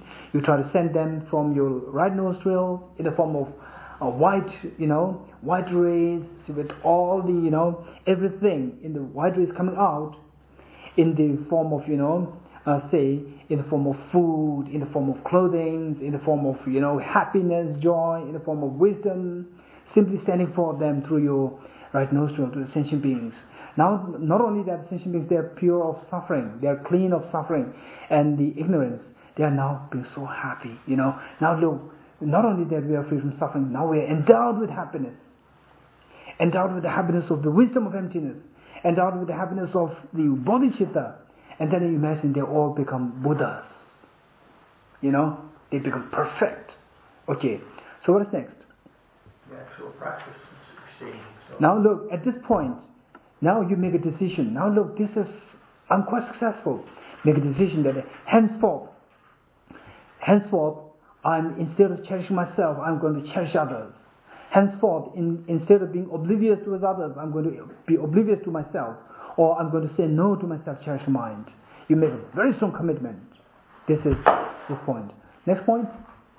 The altruistic intention. Look, we now know that all sentient beings, they are suffering in reality. So who's going to take the responsibility? Look, I'm going to take the responsibility. What next? Bodhicitta. Bodhicitta. How to do that? Is by achieving Buddha yourself. Good. Okay, so now let's go through the leaflets quickly. The first one is maintaining the mind of enlightenment. Now say you're practicing this bodhicitta. You really admire it so much. We all admire it so much, Although it may not be 100% that we are practicing, but still, we admire it so much. And we wish that it soon be born in you. So now look, if that happens, sometimes we might tend to, get away from it in this life. Or sometimes, in future lifetimes, we don't know whether we are going to be so alive with this experience of bodhicitta, whether we are going to encounter with this teaching of the bodhicitta. We don't know. Now we make sure that in this life we don't forget this practice of bodhicitta. In the next life as well, we don't forget the practice of bodhicitta. How to do that? Maintaining the mind of enlightenment in this life and the future. Number one, the training in the precepts that cause you not to weaken your mind of enlightenment in this lifetime. Mind of enlightenment referring to bodhicitta. 4 practices. First, the training in the precepts to recall the benefits of enlightenment, mind of enlightenment, in order to increase the strength of your enthusiasm for it. So for which, we read more Mahayana texts and, read more Mahayana, inspiring Mahayana texts and inspiring biographies and these things, to increase your enthusiasm. Oh, I must generate this mind. Number 2, the training in the precepts to generate the mind of enlightenment 6 times each day in order to increase the actual mind of enlightenment. So which means supposed to be 3 times in the day, 3 times in the night, So I'll make sure that we do it. So if we do that, generating the mind of enlightenment, or may I become Buddha for the sake of all sentient beings. So usually we do that in association with the stanza for the refuge and bodhicitta. And third one, the training in the precepts not to mentally abandon the sentient beings for whose sake you develop the mind of enlightenment. And don't say that, oh, I'm going to become Buddha for the sake of all sentient beings. But what about Mr. A? Oh, he's been so unkind to you. He's the exception. Don't do this. It's your sense of, wanting to help all sentient beings without anyone, exception. All sentient beings. It should cover all sentient beings. The worst of your enemy should even fall in this category. Okay, next. The training in the precepts to accumulate the connections of merit and sublime wisdom. But how are you going to become Buddha? You said that you're going to become Buddha. How are you going to do that? The only way by which you can do that is by, accumulating the connection of wisdom and sublime wisdom, the merit and the wisdom. And what is this merit? The merit, the 6 perfections and these things. And the most important merit is generating bodhicitta. And the wisdom of impermanence and so forth. The most important of this wisdom is the wisdom which realizes emptiness. So you pay importance to these 2 things. Give preference to these 2 things. collections of merit and sublime wisdom. Number 2, training in the precepts that cause you to not separate from a mind of enlightenment in future lifetimes as well. So there are 2 parts. 1, to abandon the 4 harmful actions, and 1, to embrace the 4 beneficial practices. So what are they? 1, training in the precepts to eliminate the 4 harmful practices which weaken the mind of enlightenment. The 4 harmful practices are deceiving abbots, masters, gurus, and those worthy of offerings. So say, if you really love your mother so much, then you will always be so open. You'll never keep secrets. So whereas if you keep secrets, this means that you are creating doubt within you too. Through creating doubt, then you lose a sense of trust in the other person. If you lose the sense of trust, you are not receptive to what the other person is to say, what the other person is to teach you. So if you lose trust in your abbots, masters, and gurus, then you are not going to be receptive to what they're going to teach you, they're going to guide you. Which means that what do they guide you? In bodhicitta and wisdom. And you will say no to them, bodhicitta and wisdom. This is, so ridiculous. So how to do that is making sure that you don't deceive your abbots, masters, gurus, and those ways of offerings. Number B, making others feel regret about something not regrettable, like doing proper practices. So say someone is doing a genuine practice of generosity, practice of ethical discipline, and you say, what is this practice? It's just useless, It's just useless. So if you say that, then the other person, if he's a great bodhisattva or if the other person is highly learned, is okay. But if the other person is not that, to that degree, then person might, feel regretted. Oh, I see, what I've been doing is wrong, and then he or she might stop doing it, which means, he or she is stopping himself from going closer to Buddhahood. So this is a horrible action from your side. In fact, if you do that, then in next life, the ripening result that you're going to experience is that you're going to be least encountered with the great masters, because and you will be least attached to the practice of Dharma. Okay, so one thing. Number C, speaking disparagingly, etc., to beings who have correctly entered the Mahayana. Say someone is so enthusiastic to become Buddha, general bodhicitta, compassion, and you say, what? Achieving Buddhahood is just impractical. How can you really imagine someone achieving Buddhahood? Oh, it's, then really trying to speak that, and then the other person, if it can contribute to the other person losing a sense of desire to pursue through Mahayana. So this is really, you are severing someone flourishing into Buddhahood. So this is so bad, we are not to do it. And then D, in the absence of sincerity, using deceit and misrepresentation to get the service of others, which means that simply try to deceive, simply try to to receive services from others, and you try to speak something so nice words and so forth. In fact, you're trying to exploit the other person, take advantage of the other person. So this is what you're not supposed to do. Whereas if there's a sense of sincerity, this is the exception. Really wanting to help the other person. Yeah. Say, number 2, the training in the precept to adopt the 4 beneficial practices which keep the mind of enlightenment from weakening. A, forsaking consciously lying to any sentient beings whatsoever, even in jest or even for the sake of your life. So which means that don't consciously tell lies. Always abstain from telling lies. So this is remedy to the first harmful practice. B, not deceiving but remaining sincere to all sentient beings. Always be sincere. Always be sincere. Never try to deceive anyone. This is remedy to the 4th harmful practice. C, develop the idea that all bodhisattvas are the teacher. So, someone who is so kind, someone who is, so compassionate towards others. You always think of these in the light of, a great teachers. Because it is a kindness which makes all teachings available to you. Okay, so this is remedy to the 3rd harmful practice. D, helping sentient beings not embrace modest vehicles but adhere to perfect enlightenment. Look, say, if someone is simply interested to practice, personal liberation, path to achieve personal liberation, then you speak about the qualities of the Buddha, the wonderful qualities of Buddha, and then let the other person come to know the qualities of bodhisattvas, the benefits of cherishing bodhicitta, and then let the other person feel, oh, there's something missing in my practice. There's something greater than that. Mahayana teaching, the teaching of the bodhicitta, So let others, encourage others to practice the Mahayana path, the bodhicitta path. This is remedy to the second harmful practice. And then the divisions of bodhicitta. Two kinds of bodhicitta according to its nature, aspirational bodhicitta and engaging bodhicitta. So let me, of course, time is out, but still I want to finish this, and this is also very important. Okay, so let's simply, not explain, because there are two kinds of bodhicitta according to its nature, aspirational bodhicitta and engaging bodhicitta. At least you have it, and then you have something, that, I should learn more about this bodhicitta.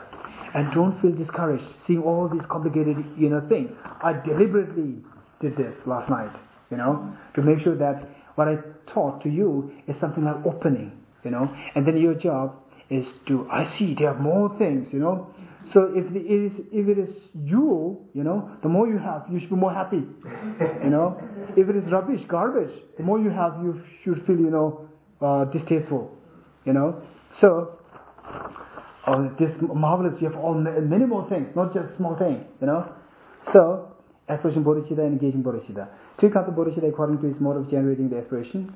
A king-like bodhicitta, ferryman-like bodhicitta, husband-like bodhicitta. And these, and then, interesting thing is, look, the 22 one. 22 bodhicittas of the various bodhisattva levels with their corresponding analogies. This is interesting. Look, I will give you a brief explanation, just an overview of this. If you look at the first one, it is earth-like. Earth, and you look. So the first one I'll go in detail. The earth-like is the analogy, the bodhicitta, which is earth-like. And the second one in italic, bodhicitta with aspiration, is the true name of this particular bodhicitta with aspiration. And in what level this bodhicitta is present, it is there in the small part of the accumulation, So you see, these three segments. So earth-like, that is earth-like meaning, so the earth is the basis where we can have all the trees, where we can have all the crops growing, where we have all human, beings, animals, they can live. So similarly, this first bodhicitta is going to be the basis for all good qualities of enlightenment. It's like the earth. Number two, gold-like. Gold-like is a bodhicitta. Gold is something which is so pure and which always remains in that state, unchanged. Similarly, when you reach the second level of the bodhicitta, then it will never disintegrate. It will never get undermined. It will, keep on flourishing. It will keep on flourishing. Whereas the first one, there is danger. It can, it can relapse, or it can vanish. But once you get the second bodhicitta, then it will simply, keep on going closer and closer towards Buddha and never will relapse. Third one is moon-like, fire-like, treasure-like, source of jewel-like, ocean-like, virtual-like, mountain. So we see that the first three, 1, 2, 3, these three are there in the small part, in the part of accumulation. Small part, middling part, and the great part of the accumulation. Then the fourth one is in the part of preparation. And then fifth through to, 2 to 14. Fifth through to 14, they belong to the Arya Bodhisattvas, bodhicittas, Arya Bodhisattvas, from the path of seeing, which is divided into 10 grounds. So from 5th to 14 is the first ground, second ground, third, and you see, the last bit, we see that is the 10th ground, 14. Now 15, 16, 17, 18, and 19, how many of them? 5. So these 5 are there in what is known as, the 3 pure grounds. The 3 pure grounds, meaning referring to the 8th, 9th, and the 10th bodhisattva grounds. 15 through to 19. And then 20, 21, 23, these 3, now look, this you need to keep in mind. 20, 21, 23, the last 3, they fall under the Buddha's ground, which means the Buddha's, mind. But I warn you, the 21, the 20th one, So this is a preliminary. It is the preliminary of the achieving Buddhahood. It is not the real Buddha's mind. So because of being the preliminary, the immediate preliminary of the Buddha's mind, it is put under the category of the Buddha's bodhicitta. But in true sense, this is the last moment of the Bodhisattva's path. So 20th, we see that pleasant voice life and Dharma celebration. This is the name of the bodhicitta, the Buddha's ground. So where, in terms of border, it is said to be encapsulated under the Buddha's ground. However, it is the preliminary, the last moment of the meditative equipoise of the Bodhisattva. Now 21 and 22, these fall under the real Buddha's bodhicitta in the Bodhisattva, the Buddha. Now my own personal suggestions, the next leaf, are general suggestions for generating bodhicitta along with two main techniques. So which means that we are to we need to emphasize on the two techniques, and along with that, what other things that we need to take note of. Anger is the worst of enemy of bodhicitta. I've written that anger is the worst of the enemy of the bodhicitta. So we must combat it. And how to combat it? So you study the 6th chapter of Shantidev's text. It is so explicitly, so wonderfully presented there. Number 2, always look for goodness in the other person. Again, practical advice,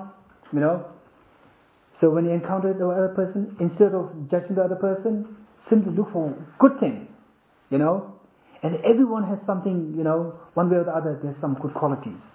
Always look for goodness in other person. Everyone has some good qualities at least. Which means that, say 2 persons are talking badly about person C, and you are there. And so instead of joining them, you say, oh, I know you're right, but he's so kind in this respect. At least he's taking some responsibilities. Always try to speak something good about that, rather than the bad thing.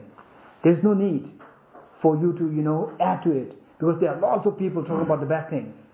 So there is no need of, the additional people. We are lacking people talking good things about others. So be that person. Number 3, always be able to say yes when it comes to helping someone, particularly when you're busy, stressed, or under any situation. Don't say, oh, I'm busy, sorry, don't say this. But of course, there are situations we should be tactful and we should be skilled, but always be warm. If there's warmth, just as the mother will not say no to the small kid, will never say no. Oh, I'm busy, I have to attend a very important conference. The mother will not say this to a small, to 2 months old child. So this is what we need to think. Always be able to say yes when it comes to helping someone, particularly when you are busy, stressed, or under any situation. This is the test, whether you are doing a practice. You will discover this is a great training, and if you succeed, this is great training, and that's great opportunity. Try your best not to say, this is not possible because of that. That is not possible because of this. See if there is some way by which to make it happen.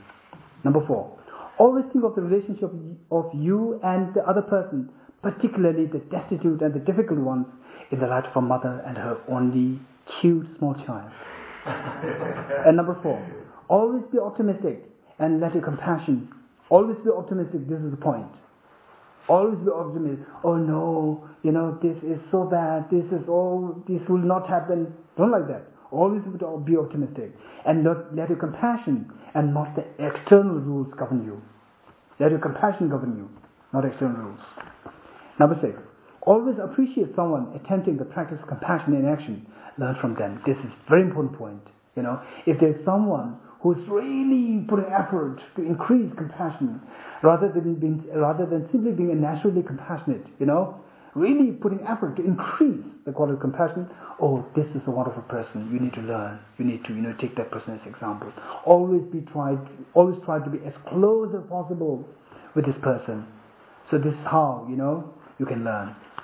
Then, number 6, always appreciate someone attempting the practice of compassion in action. Oh, so this is what. Number 7, never be content with learning, reflection, meditation, bodhicitta, and the wisdom of dependent origination, emptiness. Keep on learning, and reflecting and meditating. This is very important.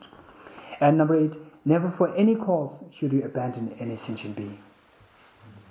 However horrible the other person is, you might have to take appropriate measure, to counteract the particular mistaken action. But don't hold grudge, don't hold resentment against the person. If you do that, your bodhicitta will say bye-bye to you. Right? And once bodhicitta says bye-bye to you, then that's it. Everything bad will befall on you. And you don't want like this. Okay, now the next. Strive to generate the compassion mind of bodhicitta should you practice bodhicitta? If this is a question, just see. If you seek reliable happiness and want to be at home wherever you might be, if you want to be that, practice bodhicitta. Number 2, if you want a companion at times of fear, sadness, low-spiritedness, if you need a companion to share these things, practice bodhicitta. Bodhicitta is always there with you. You'll never say bye if you, embrace it. Number 3, if you don't want to be disparaged and left out, practice bodhicitta. Because bodhicitta is the most wonderful, mind. Even the Buddhas appreciate, and no one else can compare that. So, and the one which is appreciated the most is always there in company with you. So why should you feel left out? Even if others they left, they leave you out, but there is greater than that person who left you out, bodhicitta. And then, if you want to be enriched with merits and purification, we are striving all these things, practice of the merit and purification. You want to do that? Practice bodhicitta. Everything will simply flow in you. And then, if you need mental strength, sometimes for biological reasons, because of lack of sleep, because of lack of proper food, because of lack of stressful activities, these things, then sometimes you feel mentally drained, and you feel so weak. Again, if you don't want that, if you want mental strength, practice bodhicitta. It will give you mental strength. And then if you need knowledge and wisdom, again bodhicitta. So therefore, if you are self-cherishing, practice bodhicitta. If you are other-cherishing, practice bodhicitta.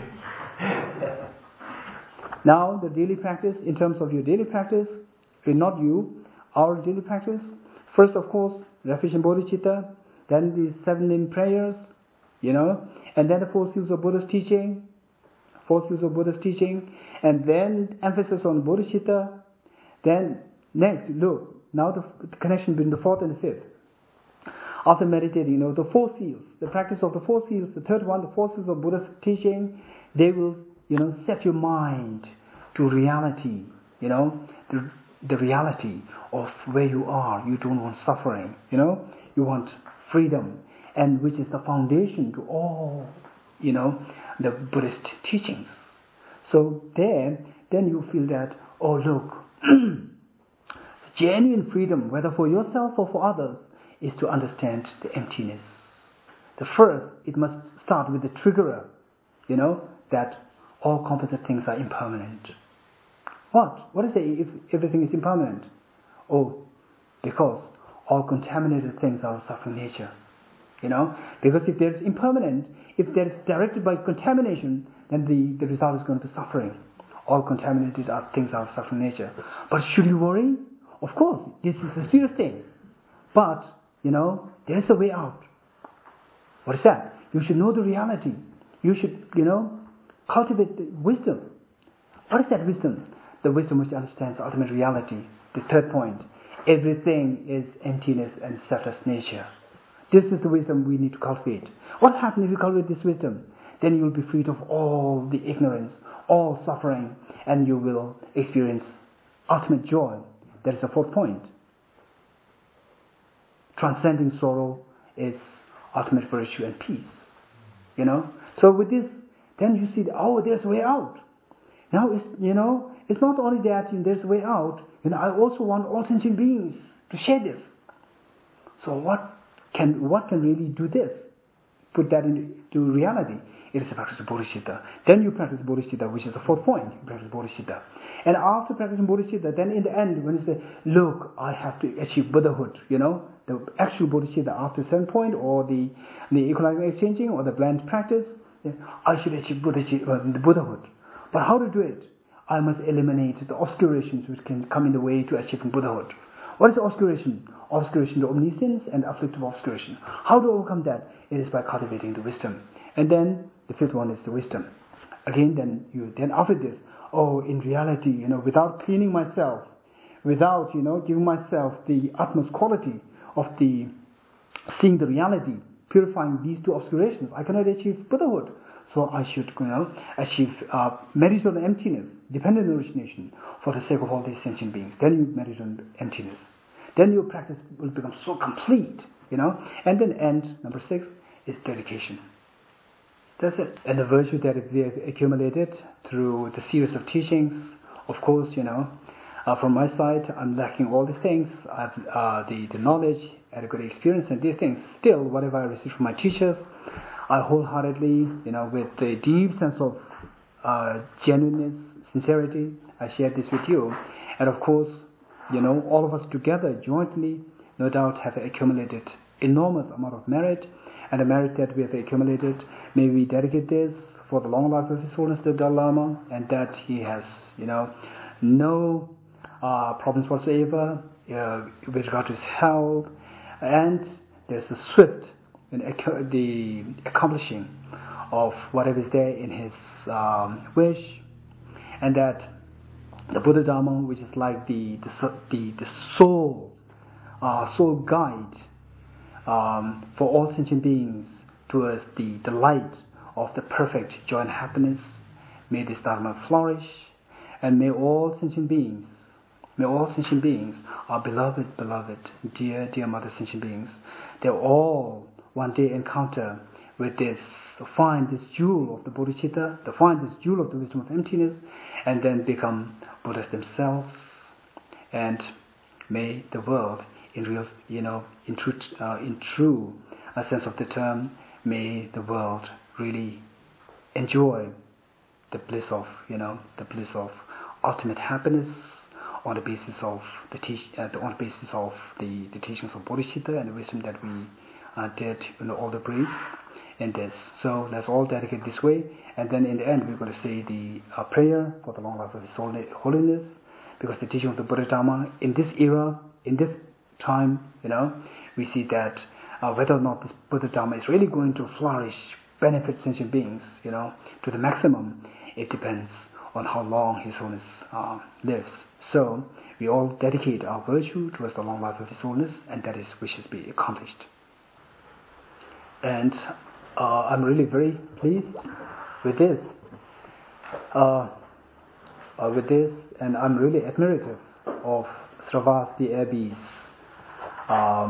curriculum, Sravati Abbey's sincerity in contributing to the flourishing of the Buddha Dharma, and I can really see a true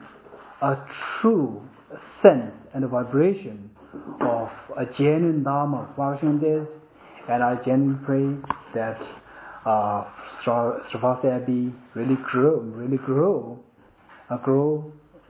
so quickly in terms of the number, in terms of the practice and everything, which already has a very sound, wonderful seed I can see, and this of course is all because of the wonderful effort of Venerable Tuden Chödrönla. So we all should be feeling so grateful to her, and her practice, her knowledge, and her vision. These things is just incredible. So I wish and I pray that Sravasti Abbey will soon grow to a wonderful example, to the rest of the monastic institutions in the Western countries. This is my prayer.